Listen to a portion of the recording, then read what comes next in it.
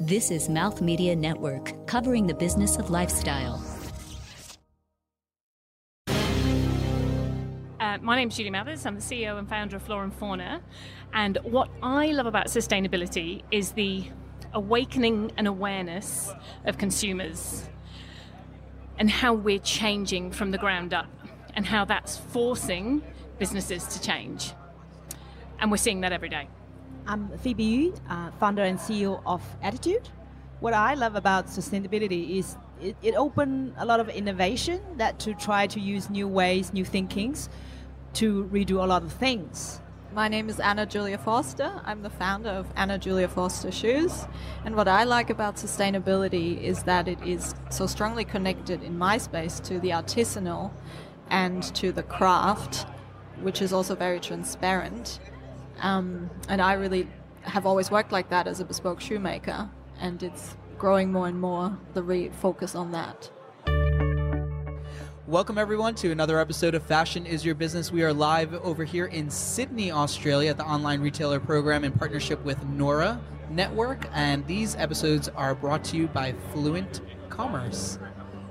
And we have a very exciting conversation. This is we've a collection or a collective of thought leaders in the sustainability space that are here local to Australia, and very curious to kind of hear and unpack kind of where we are here and where we need to go. So with us, we have Julie Mathers of Flora & Fauna, we have Phoebe Yu of Attitude, and we have Anna Forster of Anna Julia Forster.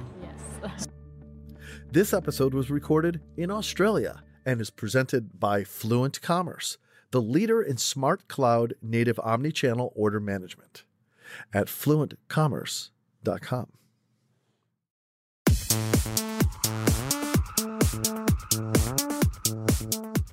You're listening to Fashion is Your Business, powered by Sennheiser and recorded on location, with Pavan Bal, Rob Sanchez, and Mark Rako. And now, here are your hosts.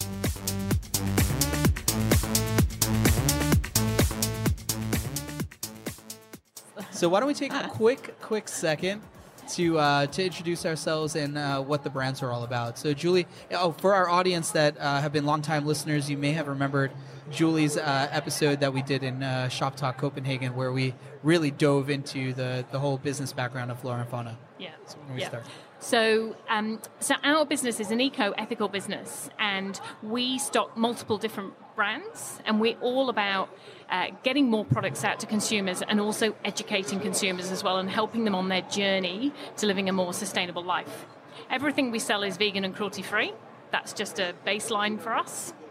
And we sell products across beauty, skincare, we sell some fashion, we sell home, and a little bit of chocolate.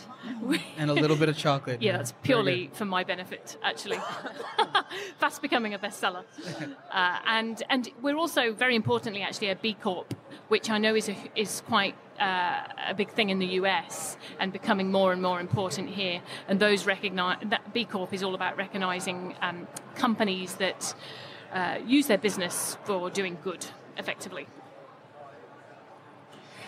Attitude is a direct-to-consumer brand, provide the world's healthiest and most sustainable bed sheets.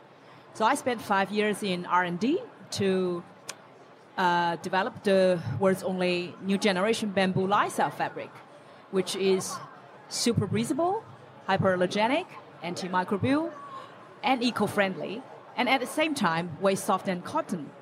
So it uses organic solution to dissolve the bamboo.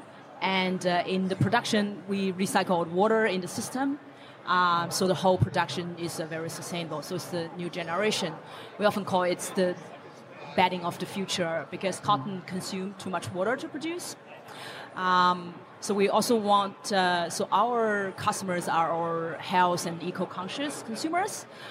We definitely see the trend is people want that lifestyle, which is very encouraging.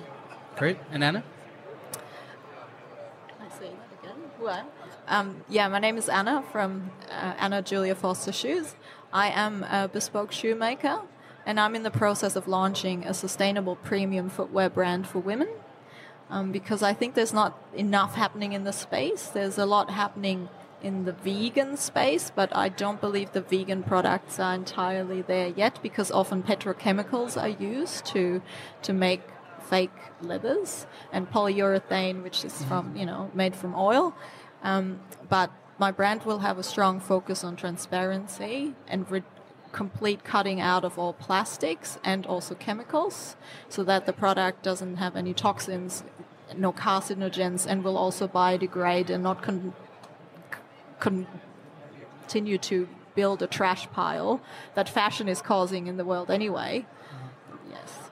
Of course, sustainability has been on the minds of everybody. And, recently I was over at South by Southwest, which is a large technology conference in the U.S., stateside. And it's shifted from it's nice to be transparent and it's nice to be sustainable and have those initiatives, to a must do this, because it seems like there's been a bit of a shift where, of course, fashion being the second largest polluter in the world, it is up to now us to change the way that we actually produce and the way that we are systemizing our processes. Otherwise, this hole is being dug very, very rapidly and exponentially. So I want to talk about, I want to start this conversation with, when I walk around Sydney, the attention to recycling and composting, and it's evident everywhere. Like, it seems as though the communities here are more mindful than I've seen in other places of the world. Does that translate into the consumer side as well? Like, where are we with sustainable fashion and beauty and products here in Australia? So my opinion on this one is I feel that we are still quite behind, actually. You look at places like the Nordic countries, they're doing a great job. The consumer is quite far advanced. We have programs over here called War on Waste and various other things. It was on last night, actually, and it's very educational for people. So if people want to make changes, they want to stop using plastic straws, stop using coffee cups and all that sort of stuff. Mm-hmm. But we are still using them. Businesses are still providing them. They're here today.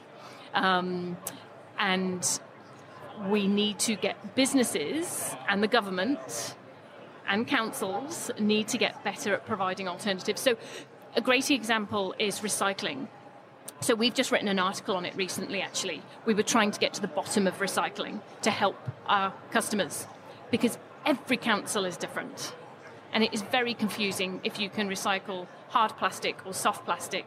And actually, we have very few industrial composting facilities here in Australia. So we will sell things which are compostable, but unless they're home compostable, it's very difficult for people to dispose of them, so they end up in landfill.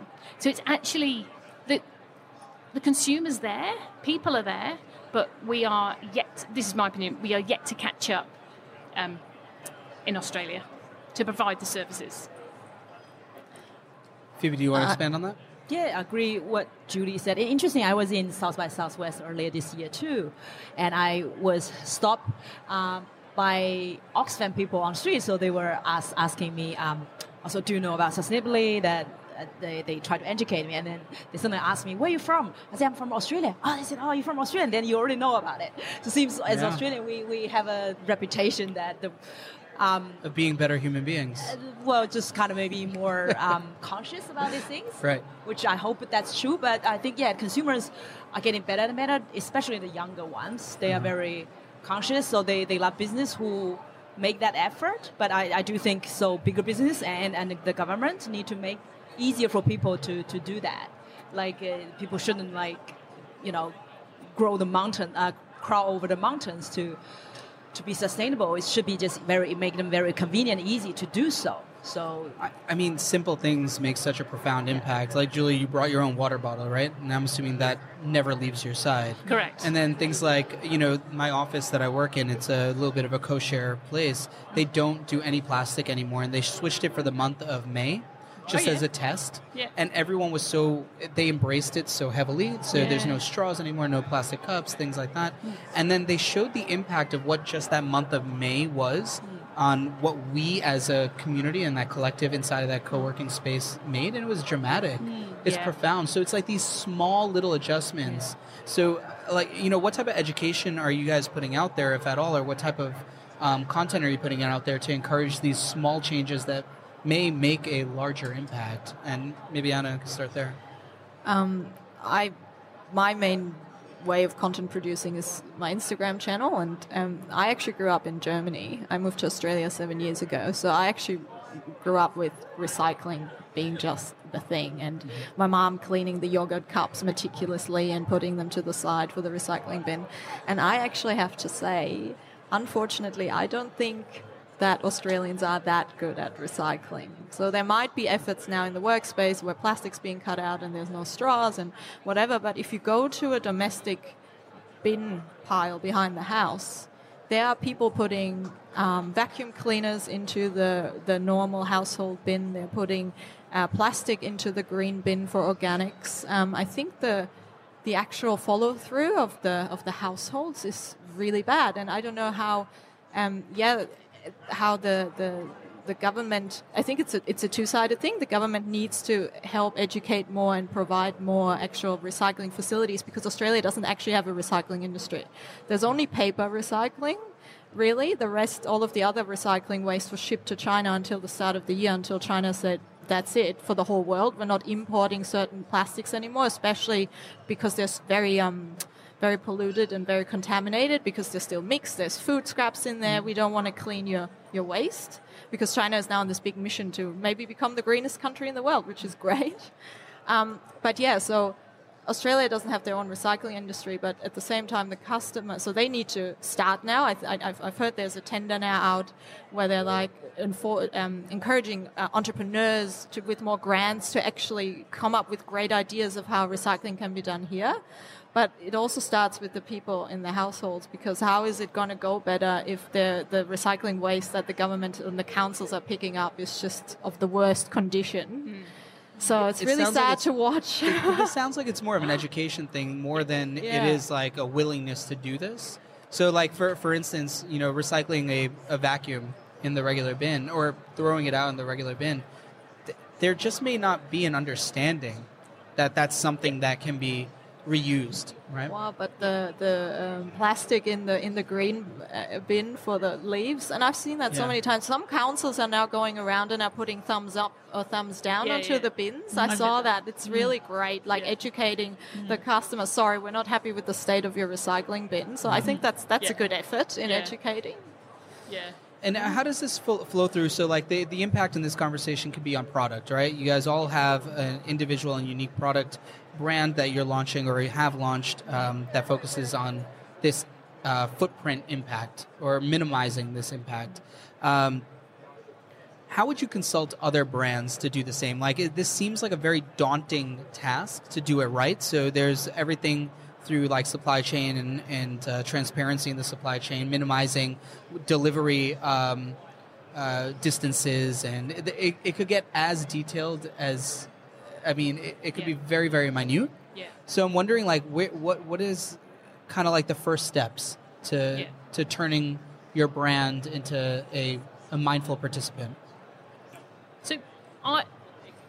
So what we ask now when we look at new brands, there are certain questions we ask. Are you vegan? Are you cruelty-free? Do you have palm oil? But also, what is your packaging? And that's one of the first things we ask. And actually, if they haven't thought about it, or if there's nothing different about it, they go to the bottom of the pile. Mm-hmm. Because if they don't care, then we don't care about them, basically. But if there is a brand that has thought about their packaging, so we've actually just launched a few new brands. One from Canada, a makeup brand, which is all in bamboo packaging. It's beautiful, and it's quickly become our best-selling makeup brand, actually. What's the name of that? Elate. Elate? Elate. Cool. Yeah. Exclusive to us, actually. Exclusive to us. Oh, very nice. Yeah. Nice. Bamboo packaging. I'm going to check it out. It's really nice. It's beautiful. It's refillable. It's all recyclable. They've just done an amazing job with it. And their aim is to be the world's first zero-waste beauty brand. So we just love their ethics and their mission. So with brands like that, we will embrace them and hold them up There's another very local brand, and they've made products in paper packaging. So a lot of brands who we speak to go, oh no, we can't put our deodorant in a paper tube. Well, yeah, you can, because someone has. So again, we've stocked them, and they're a very small cult brand, but they're doing a great job. And we sold out of their products in like the first 2 days. So I think from our perspective, we actively will chase brands like that, but then we will also work with our existing brands, and quite a few of them actually have changed to glass packaging over plastic, which is great.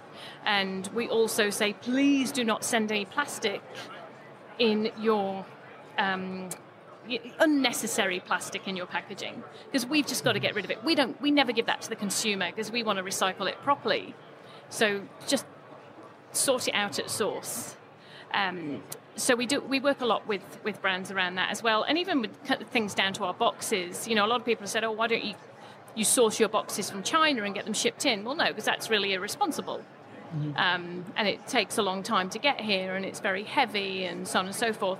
So we source them from a place which is 14 kilometres down the road, and they're made from recycled Sydney waste, because that's a far more responsible thing to do from our perspective. So, and we actively work with our other brands to help them kind of on that journey, I suppose. And what's quite cool, actually, because I think we spoke last year about the minimal packaging tick box that we put at checkout. So we have the minimal packaging tick box. That was our brainstorm. It was our brainstorm. Yeah, it was our brainstorm. And we launched it the day before, where you could tick the box at checkout, and you would get minimal packaging. Anyway, we've now made that standard. Did you really? Yeah. So that's cool. Yeah, so we did that a few weeks ago, because we had about a 40% uptake of people ticking it anyway. And then we just went, well, let's just make that as the standard. So you have to untick it as a consumer and basically say, I do not want to be environmentally, or be as environmentally friendly as I could be. That's a shaming situation going on right there. So we get maybe 0.something% of customers who untick that. Oh, that's amazing. I wonder if we could integrate, maybe we should talk to Shopify over here and tell them to integrate that into their e-commerce widgets. We've seen a few of our brands now do it, which is great. So they're adding that in, which is just brilliant, because the consumers just have to get rid of that packaging. And there's some weird shaming mechanism that goes into actually wanting to check the box that says, I want heavier packaging, right? Yeah, exactly. Give me more. Which is cool. And you could use it as gifting, so it actually has a place. Right. But yeah, a lot of people don't untick it, which is cool. I love hearing that, because what I also do, I work, we're setting up Australia's first industry association for sustainable fashion. And we're now working with lots of fashion brands who also want to reduce the impact and all of these things. So that I'd love to share your stats on your conversion and that the opting in and opting out. When are you going to launch that? Launch date is not finalized yet, but we're probably within the next 6 months. Okay. Do you have a name yet? That you're ready to go out with? Australasian Circular Textile Association. And we did a conference earlier in the year in March, Australia's first sustainable fashion conference, and pretty much the whole voice of the visitors, of our 300 visitors, was, we need an industry body that helps, that connects the dots, that teaches, that and just advocates with the government for the very reasons I spoke about earlier as well, because textile waste is another problem. People mostly don't know what to do with their old clothes if they're not suitable for charity anymore, or they do throw them in the charity bin, and then the charities are spending apparently millions of dollars sorting that stuff and then channeling the rags back into landfill. So we're also working on solutions for that. It's interesting, because even merchandising solutions can change this a lot too, right? Just data analytics overall, and just not overproducing things. Yeah, it's on so many levels, right? Yes, we will aim to help with a lot of these things. Do you have a suggestion, or maybe some sort of advice, that something simple that brands can implement today to make an impact? Yeah, packaging, like these clothes bags. When you get your stuff from the factory, these flimsy, very thin, non-recyclable clothes bags, if they could be changed into, the cornstarch bags or something, that's a good one, that dissolve in water. That's a very quick one. Just go to your factory, say, we don't want these bags anymore. I'm sure there's actually pull in that direction already. Yeah. And how about you, Phoebe? Any quick tips? Yeah, I think like why I set up on brand a few years ago is then I can control the narrative and use innovative ways. As I said, what I love about sustainability is to have a new way of thinking. It not necessarily has to be expensive or very hard to do. It's like we use our cut of fabric to make the packaging of the sheets itself, so there's no additional resources. So it's like upcycle. Packaging is the biggest thing for you all, huh? Because it could be very unnecessary, and also or if there's any plastic, it has to be biodegradable. So it's like we will dissolve in compost. So it's just about to think a bit more, to be more aware of these things as brand, or because if you don't be proactive on those things, I mean, consumer will vote with their dollars. Like they will think, your brand is. You don't care about this, and we don't care about you. Exactly as what Julie said, and consumer wouldn't care about you too. Like if you don't care, so and it's fun to do for me personally. It's very fun to figure out a new way to do things, and it's not necessarily more expensive and can be more sustainable. It's fun. Yeah, I think the preconceived notion is that if you're doing all this, they're going to be spending more money, cutting down their margins, which that's not the case at all. No, not the case. No. All right, I think this is a perfect time to take a quick break, and when we come back. More with Julie, Phoebe, and Anna regarding just the current state and the future, where we need to go. Here on Fashion is Your Business, an online retailer.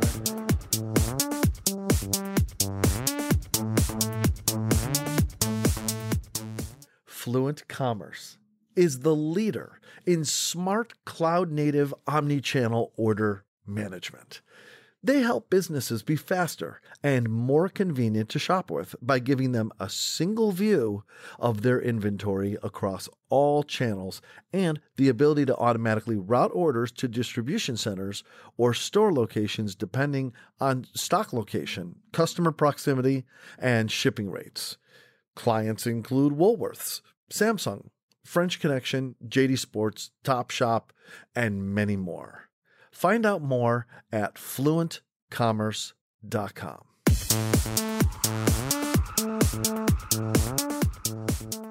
You can follow Fashion is Your Business on social media at Fashion Biz Show. That's Fashion BIZ Show. Episodes available at fashionisyourbusiness.com, and listen and subscribe wherever the best podcasts are found.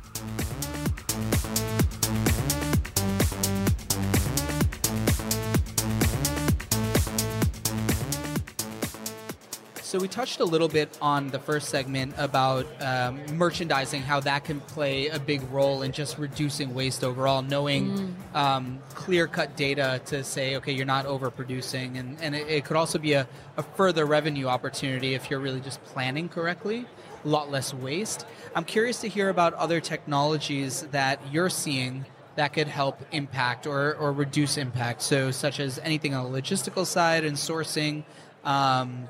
It could be last mile. It could be, in the break, we talked a little bit about blockchain. That has a massive impact potential. What are you seeing out there that's quite interesting? And maybe we'll start with you, Anna. Well, in my space, for my own footwear brand, I'm going to have a lot of focus on transparency, tracing back through the entire supply chain, what happened when, what kind of chemicals are going to be put in the process, where the raw materials are coming from, so you can feel good about what you're putting on your feet and that you're not going to get sick from it, or that no one got harmed in the process, like factory workers or anything. Yeah. But I also think, so just transparency and provenance is a massive application for the blockchain technology. For sure. And just making sure nothing gets hidden in the whole process. And I also see that applied in fashion. For example, if a fast fashion retailer now wants to change to more sustainable materials and designing for circularity, they could be using recycled polyester for their production.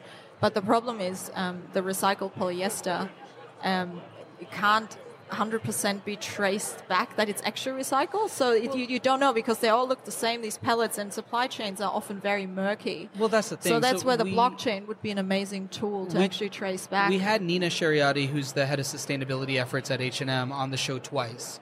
And most recently, we were talking about her supply chain transparency. And this is in March, where we weren't talking as much about blockchain as we are today. A lot has changed in the last 4 or 5 months.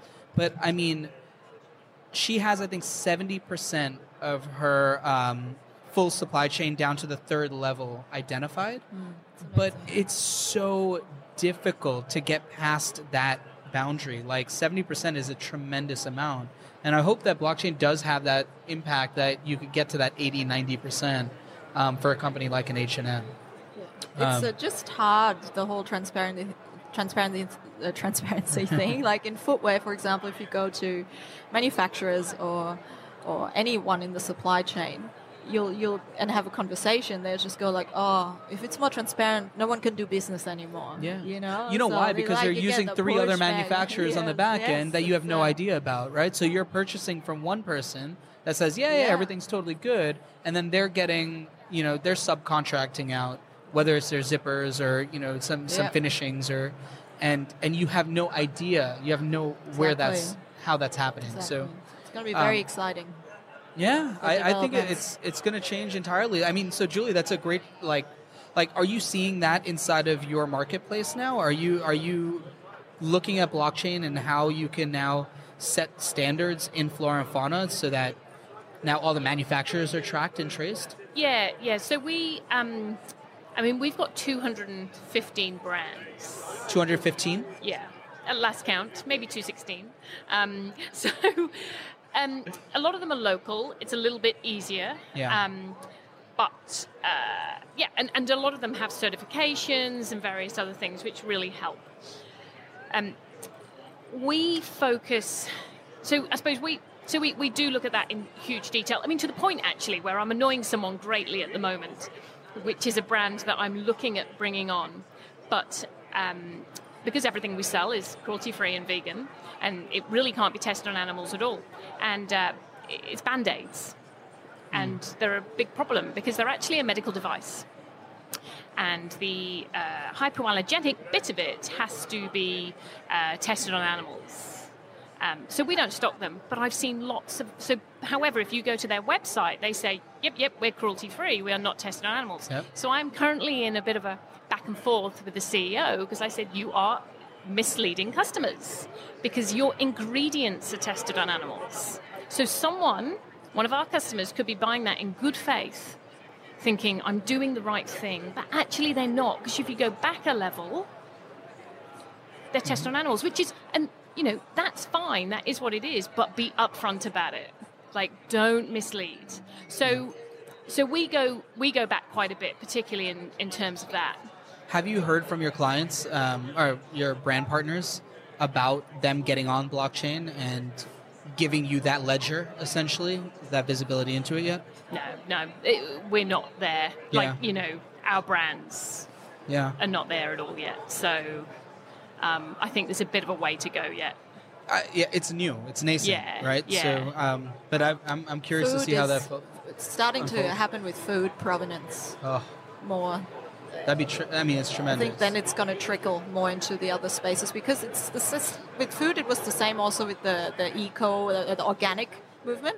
It started with what we put in our bodies first. Now the second thing is what do we put on our bodies, right? So I think once the food thing is really running, it will trickle more into the other areas. Yeah. There's one brand actually that we used to sell. We now don't sell it because we pulled it straight away. But they've just been done actually by the ACCC here because their labelling was all around organic. I think it was pure natural organic, and actually they're not pure or natural or organic. So there's a lot more. I suppose it's very good actually because there's a lot more clamping down that's being done, and that's also set a precedent. So we've been quite open about that with some of our skincare brands in terms of you need to have a look at your labelling because greenwashing as well. Yes, absolutely.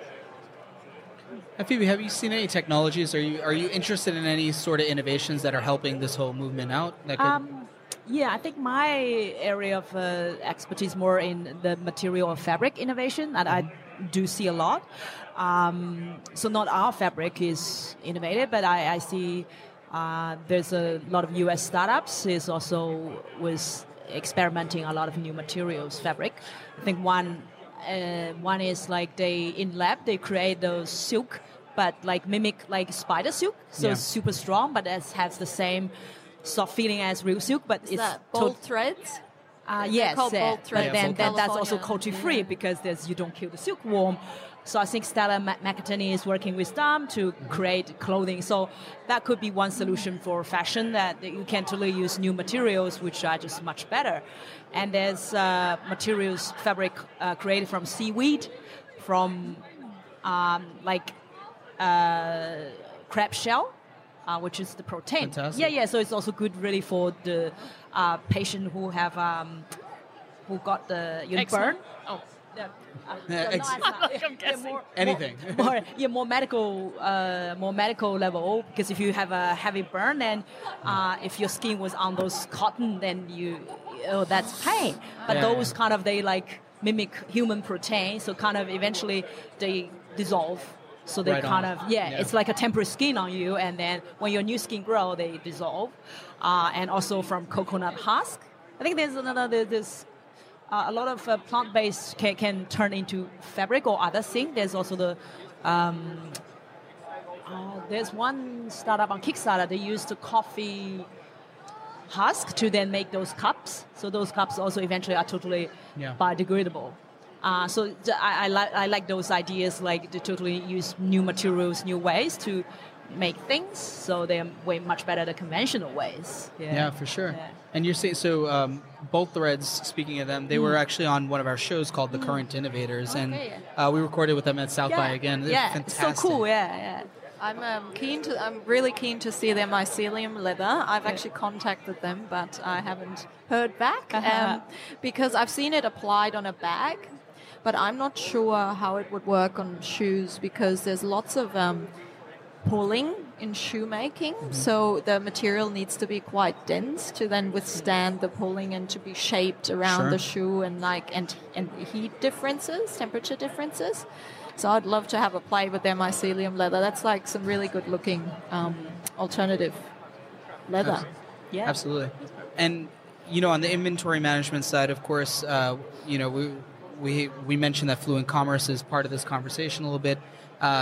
They help that kind of distribution of inventory and just kind of like that click and pick up and things like that. Is there stuff on that end that you've seen, whether it's logistical planning? You mentioned, Julie, like the impact of making your boxes in China and bringing them here made no sense.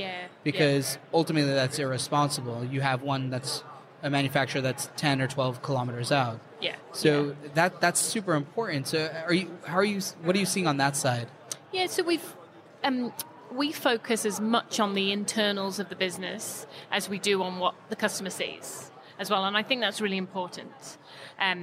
What we're seeing, so there's a few things actually that we're doing. I mean, we're just about to move warehouse, which is all very exciting and terrifying at the same time, and we're going to go to a full scan facility so we can be paperless, which will do a few things. It will reduce human error. So it'll reduce wastage, excess stock, all of that sort of stuff. It also means that we don't need to put a packing slip into every order, because actually most of the time they're not even looked at. And so we're saving paper on that front. We're also looking at something quite cool at the moment, which is a box. Basically, it's a machine that can make a box to fit the product. The exact size. Yes, exactly, exact size. Yeah, so. Because sometimes someone will just buy a lipstick, but right now that it's going out in a box, it's just way too big and it's very wasteful. Every time I get an Amazon package, I'm like, it's like 16 inches or whatever wide, and the product is like 4. Yes, at most. And from our perspective, how logistics works here as well, most of it is done on cube, so it's actually costing us more money than it should, than it needs to.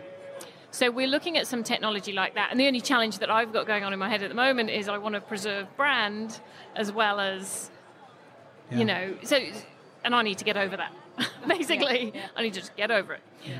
But there's various things like that we're looking at to help us be more efficient, basically, in the back end. And it will speed us up as well. So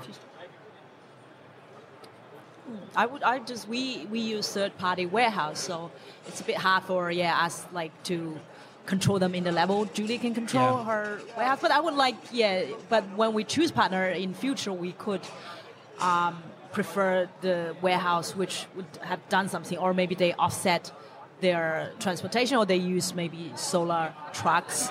I think when that's available. So when we pick our suppliers, we absolutely will look at those criteria. So going into starting Acta, like what type of conversations are you looking to spur over there? Are you going to be bringing in educators from around the world, or is this going to be peer-to-peer within Australia itself? I'd say both. There's definitely a need to just share knowledge as an industry. This is an overall industry effort, a country effort, a whole human effort to be more sustainable. So knowledge sharing is important. But we will also be bringing in international service providers, experts in the field. There's some really amazing work being done in Europe. There's always the Copenhagen Fashion Summit, which is the largest sustainability conference in the world. We're going to try and partner with like-minded associations and businesses and associations to drive forward the idea. Yeah. Was there, so I'm not terribly sure about the programming here at Online Retailer, but do they have a concerted focus on sustainability? I know, Phoebe, you spoke. Julie, were you a speaker this time? Wasn't asked. Okay. I'll cut it. But so was there a bit of a focus on that from your perspective? No, not really. What I talked about today was more about, as an online brand, how we create physical touch points with customer. Yeah. Okay, got it. So maybe that's a good start, is to bring Acta into this environment and kind of push forward some of those conversations. Yeah, absolutely. Because it's really about just talking about it, right? So, one thing... retailing. Yeah. You know, going back to like the fast fashion and big box side of things, you're often finding that efforts on their end are being scrutinized quite dramatically. Saying that whatever they're doing is not enough, or the transparency is not enough. Like, it's never going to be enough, because by nature, when you're pumping out that much product, there's a contrast in what we believe to be sustainable or those things. What are your reflections on that? And where should we be going on that end of things when you have these brands that really have the impact potential? With fast fashion, especially in the women's space, where there's a lot of polyester, like cheap polyester clothing being produced, I think the brands have not taken enough responsibility to use what's already there. So as in designing for circularity and using recycled polyester, because there's so much plastic already on this planet, why not use what's already there? And yes, it's currently still more expensive, recycled polyester, but once there's more demand, it's going to go down. So I think it's just making that commitment and just using, like, designing with having a recycle, like an end of life, or not an end of life, like the circularity in mind.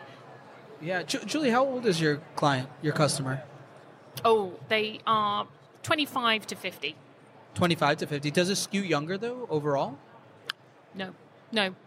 It's pretty middle, like pretty streamlined. It's about 35 would be the Yeah. The average. That's elder than I would expect it to be. Yeah, I mean we do have plenty of young people coming on board, but a lot of the products we sell are home.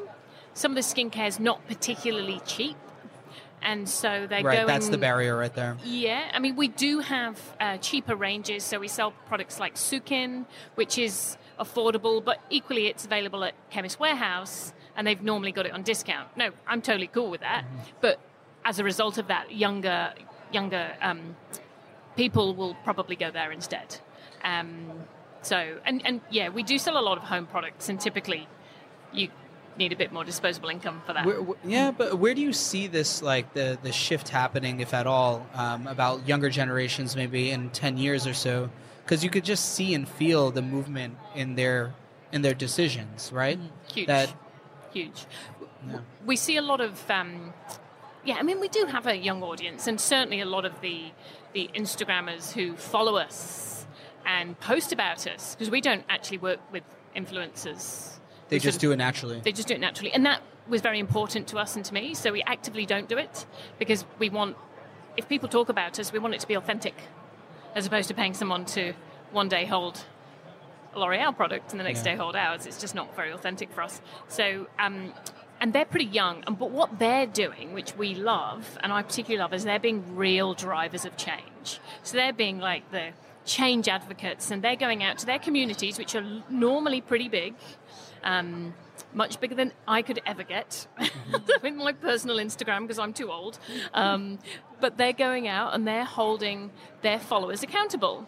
And they're showing things like, hey, this is the amount of waste that I created this month. And it could fit into a cup.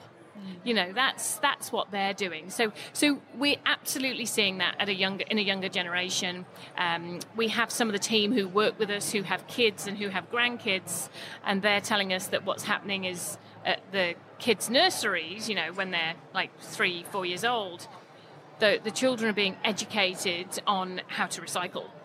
And then they're coming home and they're telling their parents and grandparents how they're doing it wrong.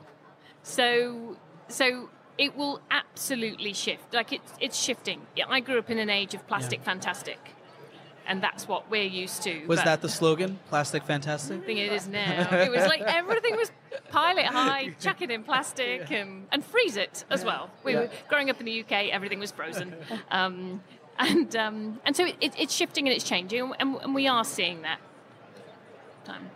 Yeah, our demographic is actually going younger. A few years ago, we were predominantly 35 to 45, but now the biggest contributing to revenues from 25 to 34. So absolutely go younger. So the younger generation is absolutely going that way. It's more conscious consumers. I mean, I'm just projecting a massive shift, not a small, not a little one, and all of your businesses are positioned well for the future because I mean, it can't stay this way. Yeah. No. Right? There's a pile of empty cups in front of us, and I mean, it's just. Yeah.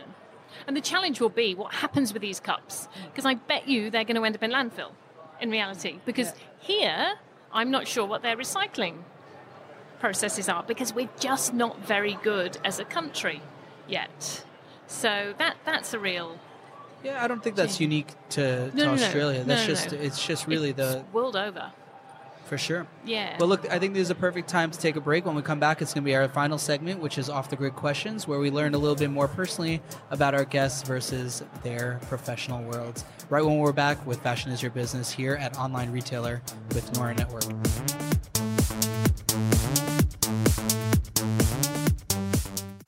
Welcome to #MomsGotThis. Get your mom life fix 4 days a week. I'm Michelle Parr. And I'm Stacey Eagle. Together, we chatted up with a new boss mom each week about her journey and why she's got this. Make sure to subscribe and show us some love on iTunes, Google Play, and wherever the best podcasts are found.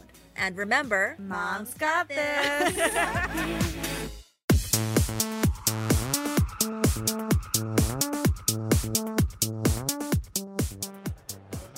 All right, so we're back with Off the Grid Questions, and I'm going to ask you all the same question, if that doesn't matter.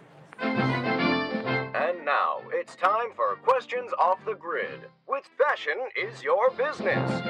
And I'll start with Julie because I'm facing you directly, and it's just easier that way. Okay. Can you remember a moment from your childhood that was so transformational that set you on this path of being an advocate for sustainability? So, I'm a huge animal lover, which is massively linked to my sustainability, I suppose, and general planet passion. And so I think so I grew up in the north of England in a suburban area with not surrounded by much nature at all, which is now completely different to where I live, which is completely surrounded by nature in the Aussie bush. Actually, our friend Kelly Stickle, who's here from Rebadista, she stayed at your place and next door to your pig. She had the room next door to Rosie's. I was nearly going to make her sleep with Rosie, actually, but no, we didn't. But something my mum did when I was a child was she used to rescue injured animals, and she'd bring them back and go, Julie, nurse them to health. and I remember nursing many animals, not always to health.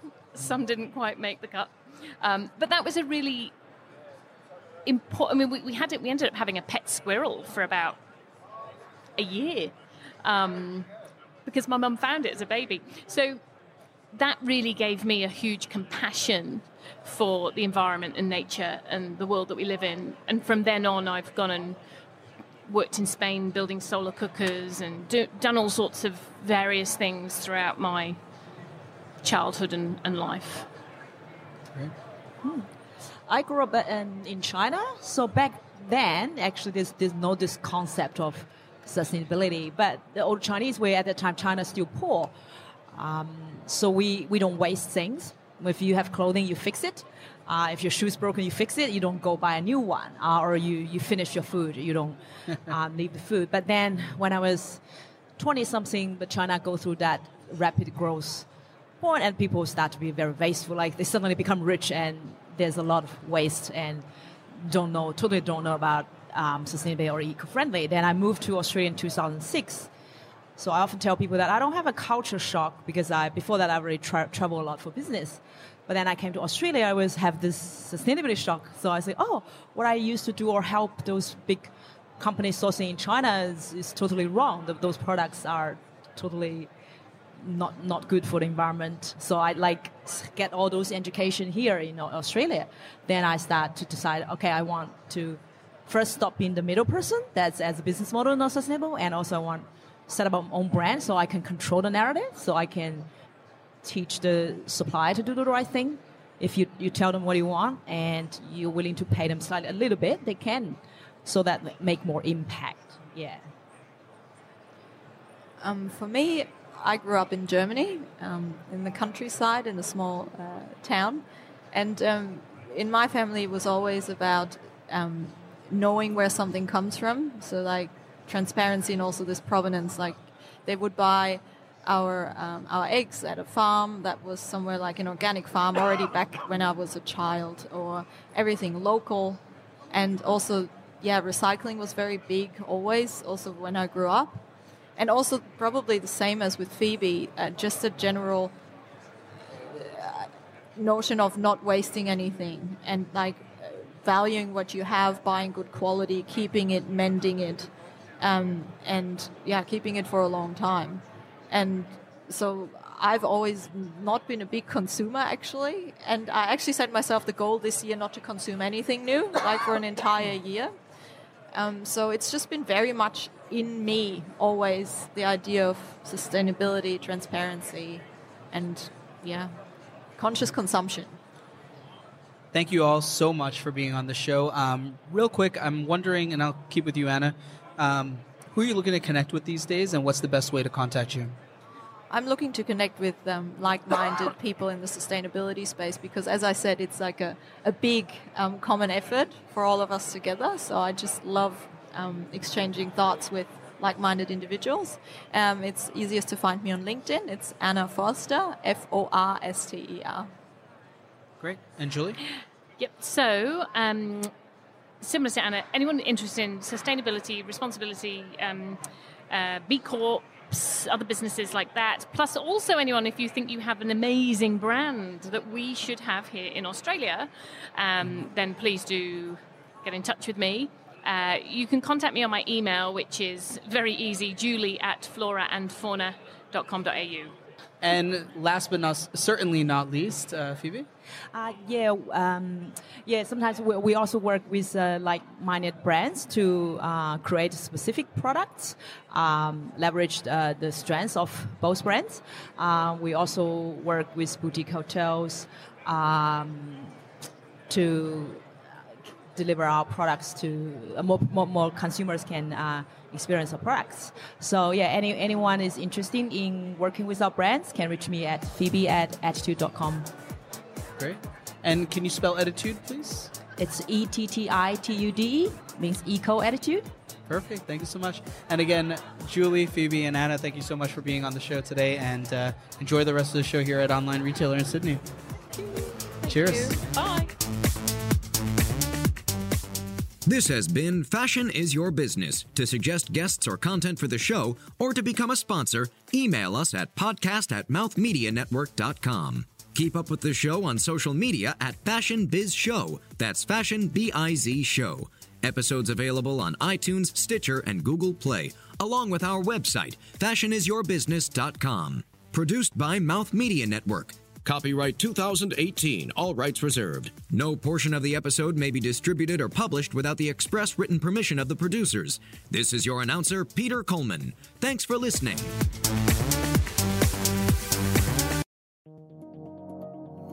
This is Mouth Media Network, covering the business of lifestyle.